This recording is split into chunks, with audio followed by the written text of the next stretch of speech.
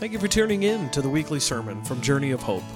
We are a welcoming community that fosters belonging and acceptance. Through ministries, we enable individuals to transform their lives as they learn to follow Jesus Christ.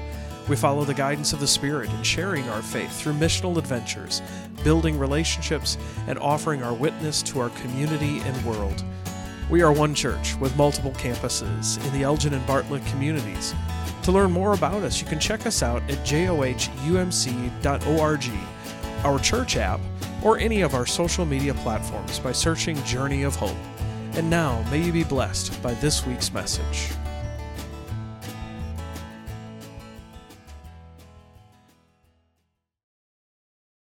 This reading is 2 Timothy chapter 3, verses 10 through 17.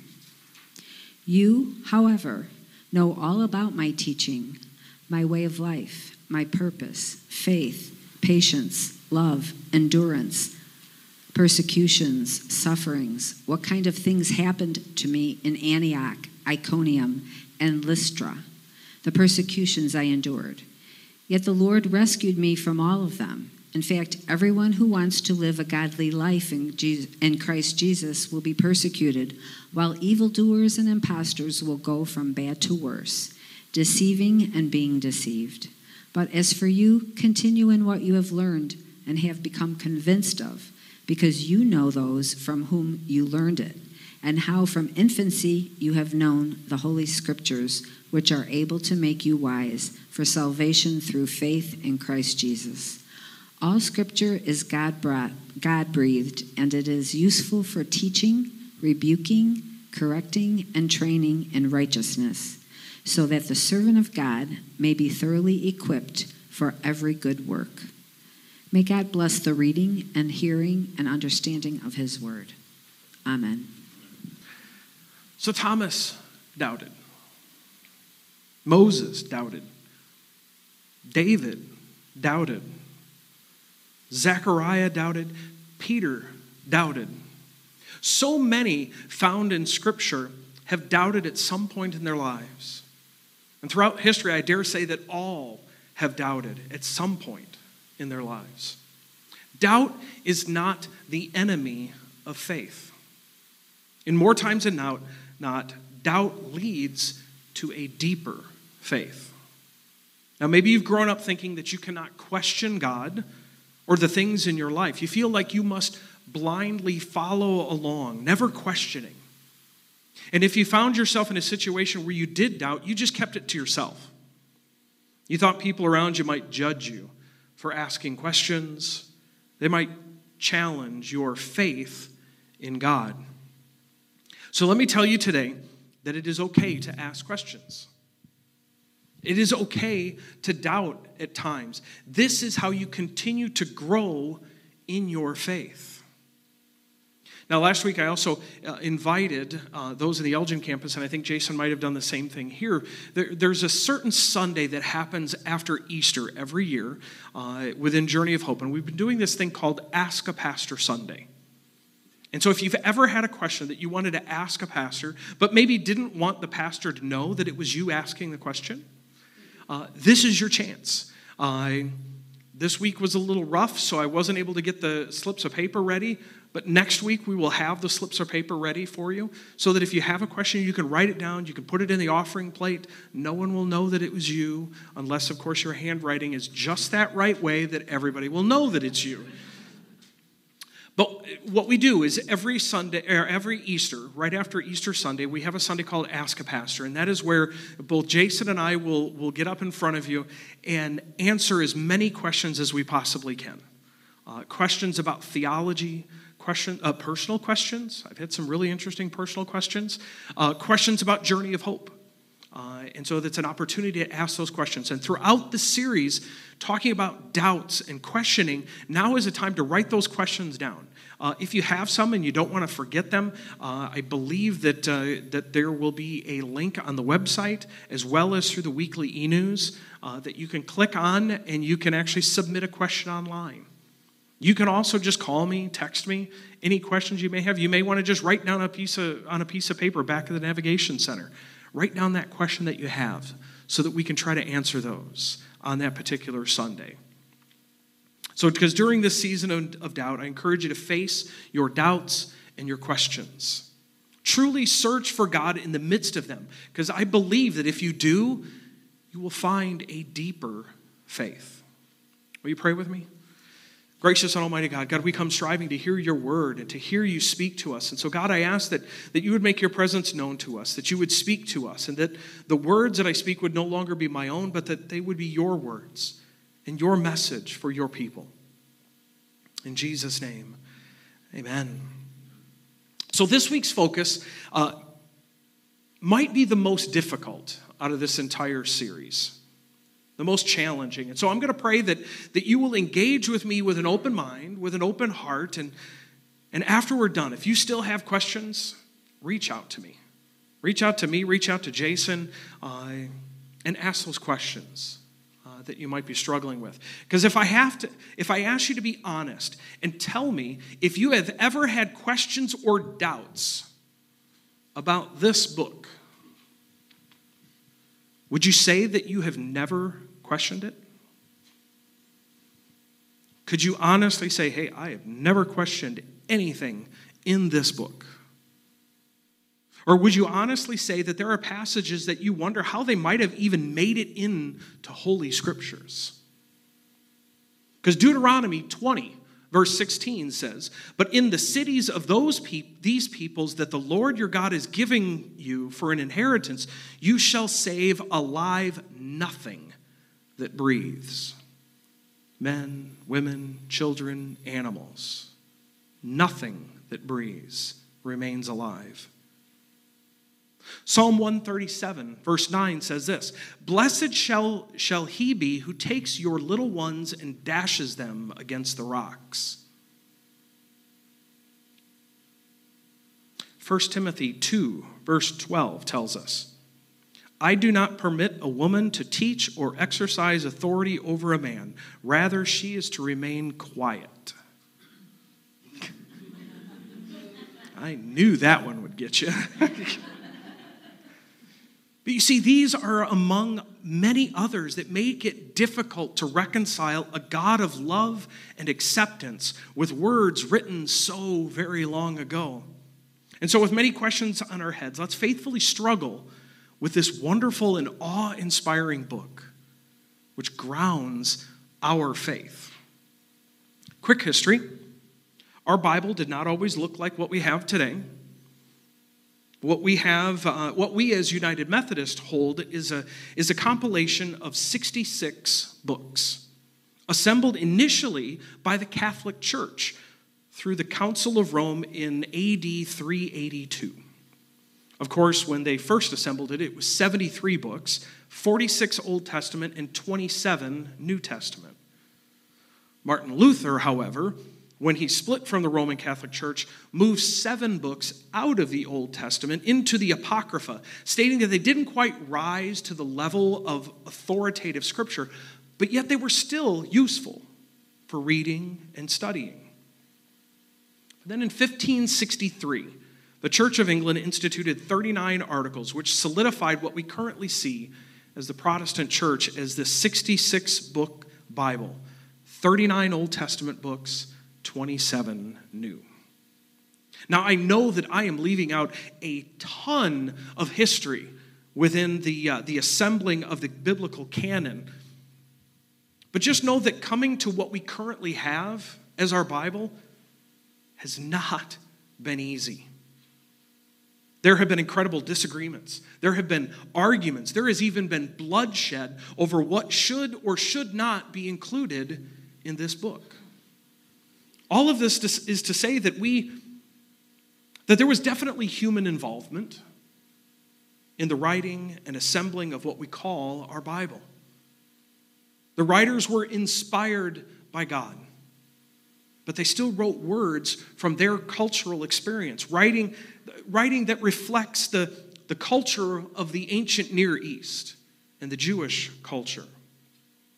The writers were flawed human beings, just as all of us are. However, God is able to use them in expressing the nature of God, which is found throughout all the words that we read. all the words that were wrote down. However, one of the main questions that continue to this day about what is found between these pages is this: are the words found within infallible or inerrant or something else altogether? Now, you might kind of wonder, what exactly do you mean by inerrant, infallible? And so let me explain. To call Scripture inerrant means that there are no errors found within Scripture. Everything is correct, just as it is. Infallible suggests that the words can never fail.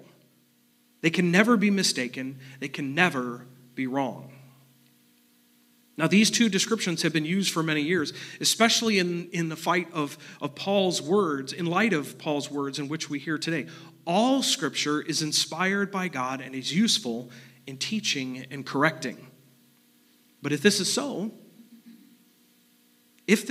how do we reconcile the violence, the slavery, the treatment of women, and some contradictions found in the synoptic gospel accounts of Matthew, Mark, and Luke? Now, if I'm completely honest with you, I have struggled with this. I have struggled in some of my reading. I attended a free Methodist college for my undergrad, and in some of the small groups in the classes I attended, I heard about a more fundamentalist approach to Scripture, about how everything found within the pages was accurate, absolutely true, inerrant, and infallible. But when I read about all the killing of all the women, children, and animals, I began to question, how could this be so? It didn't fit with my vision of who God is. I read stories depicting slavery and how masters should treat their slaves as well as how slaves should obey their masters, and I thought, there's no way that this is acceptable today. How do I reconcile this? How can I accept the words written in Scripture to no longer be true today? I heard the writings of Paul as they told me that women should not be able to preach or teach, especially having authority over men, and I found it impossible to understand when I realized that the first sermon was given by Mary when she returned to the disciples and proclaimed that Jesus was no longer dead. And I also found it difficult to hear people condemning things in life while ignoring other commands that are given in Scripture. How can we pick and choose from the passages which passages we will follow and then hold fast to an inerrant view of Scripture? Either it is all without error or it's not. What is it?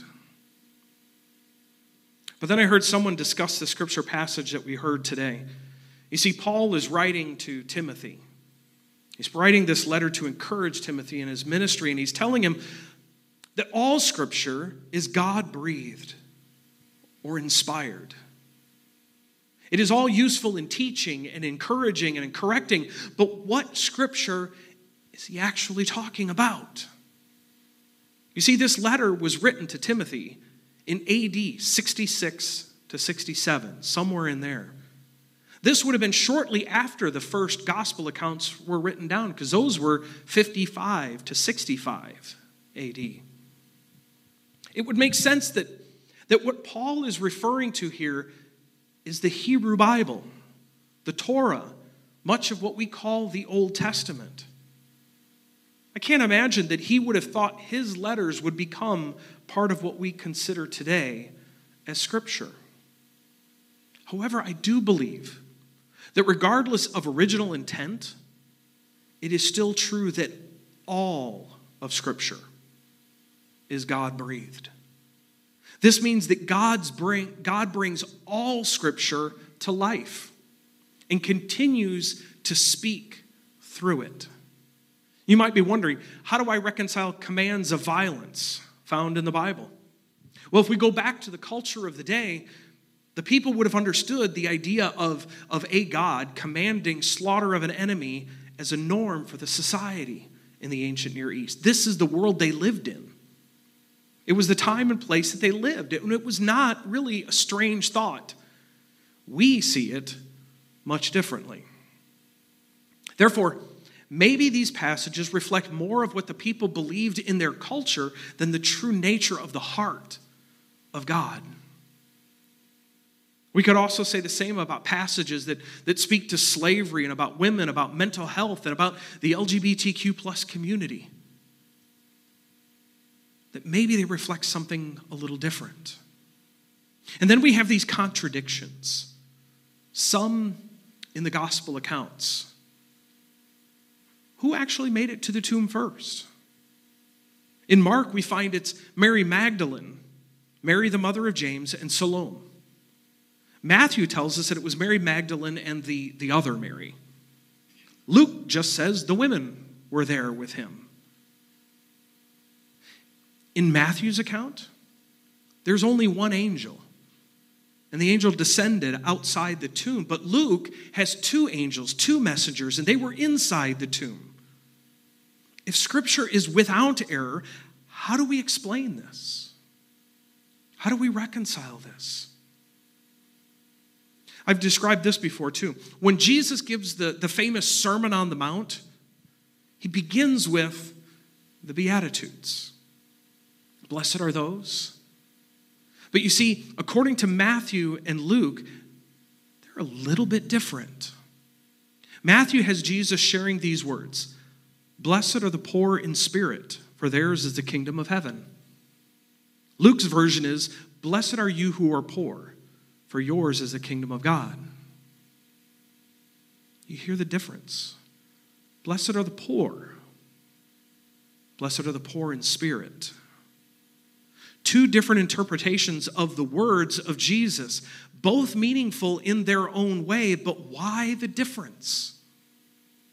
Well, Matthew was writing to a group of people who had money, did not know poverty as well as those who Luke was writing. Context is everything. We need to take all of this into consideration. But at the end of the day, we should wrestle with a glaring question. Does looking at Scripture this way, wrestling with its contradictions and difficult passages, shake your faith in any way? Does wrestling with Scripture shake your faith in any way? Does it undermine your beliefs about who God is and what Jesus has done for you? Because here's what I know. God is still speaking. God is still speaking. God is still speaking through these holy scriptures. While we wrestle with questions about the words given, God offers a message of grace, hope, and love. We need to read Scripture as a whole, not proof texting and taking one verse out and using it to make a point. This means that we need to be careful and faithful about our reading of Scripture. We need to allow for God's Spirit to guide us in our reading and our interpreting. And most of all, we need to read Scripture through the lens of the only infallible Word of God, and that is Jesus Christ. Because we remember from the beginning of the Gospel of John, the Word became flesh. What is the Word of God? While we might all say this is the Word of God, and it is in a certain way, the true, infallible, inerrant Word of God is Jesus Christ. That is our Word.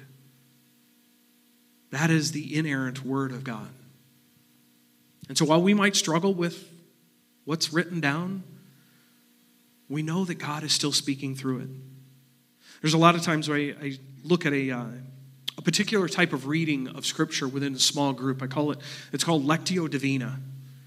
And it's an opportunity to read through the Scripture passages like 3 or 4 different times and hear words and hear commands that God has given, hear nudges that God has given throughout a particular passage. And when you do that in a small group, you realize that everybody has almost a different word as they go around a circle and share, which tells me that God is still speaking through these passages.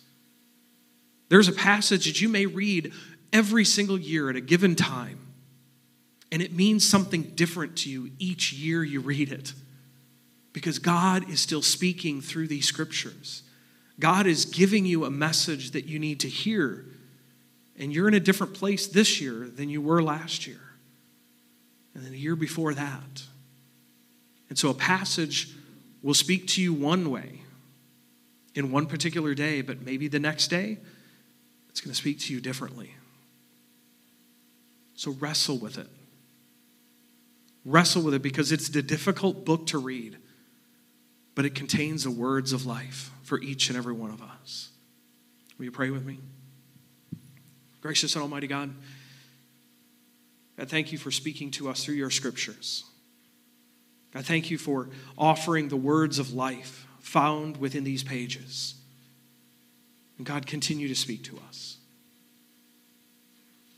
Continue to speak to us, especially as we approach this table, as we come and we celebrate this sacrament. May your presence truly be with us. In Jesus' name, amen.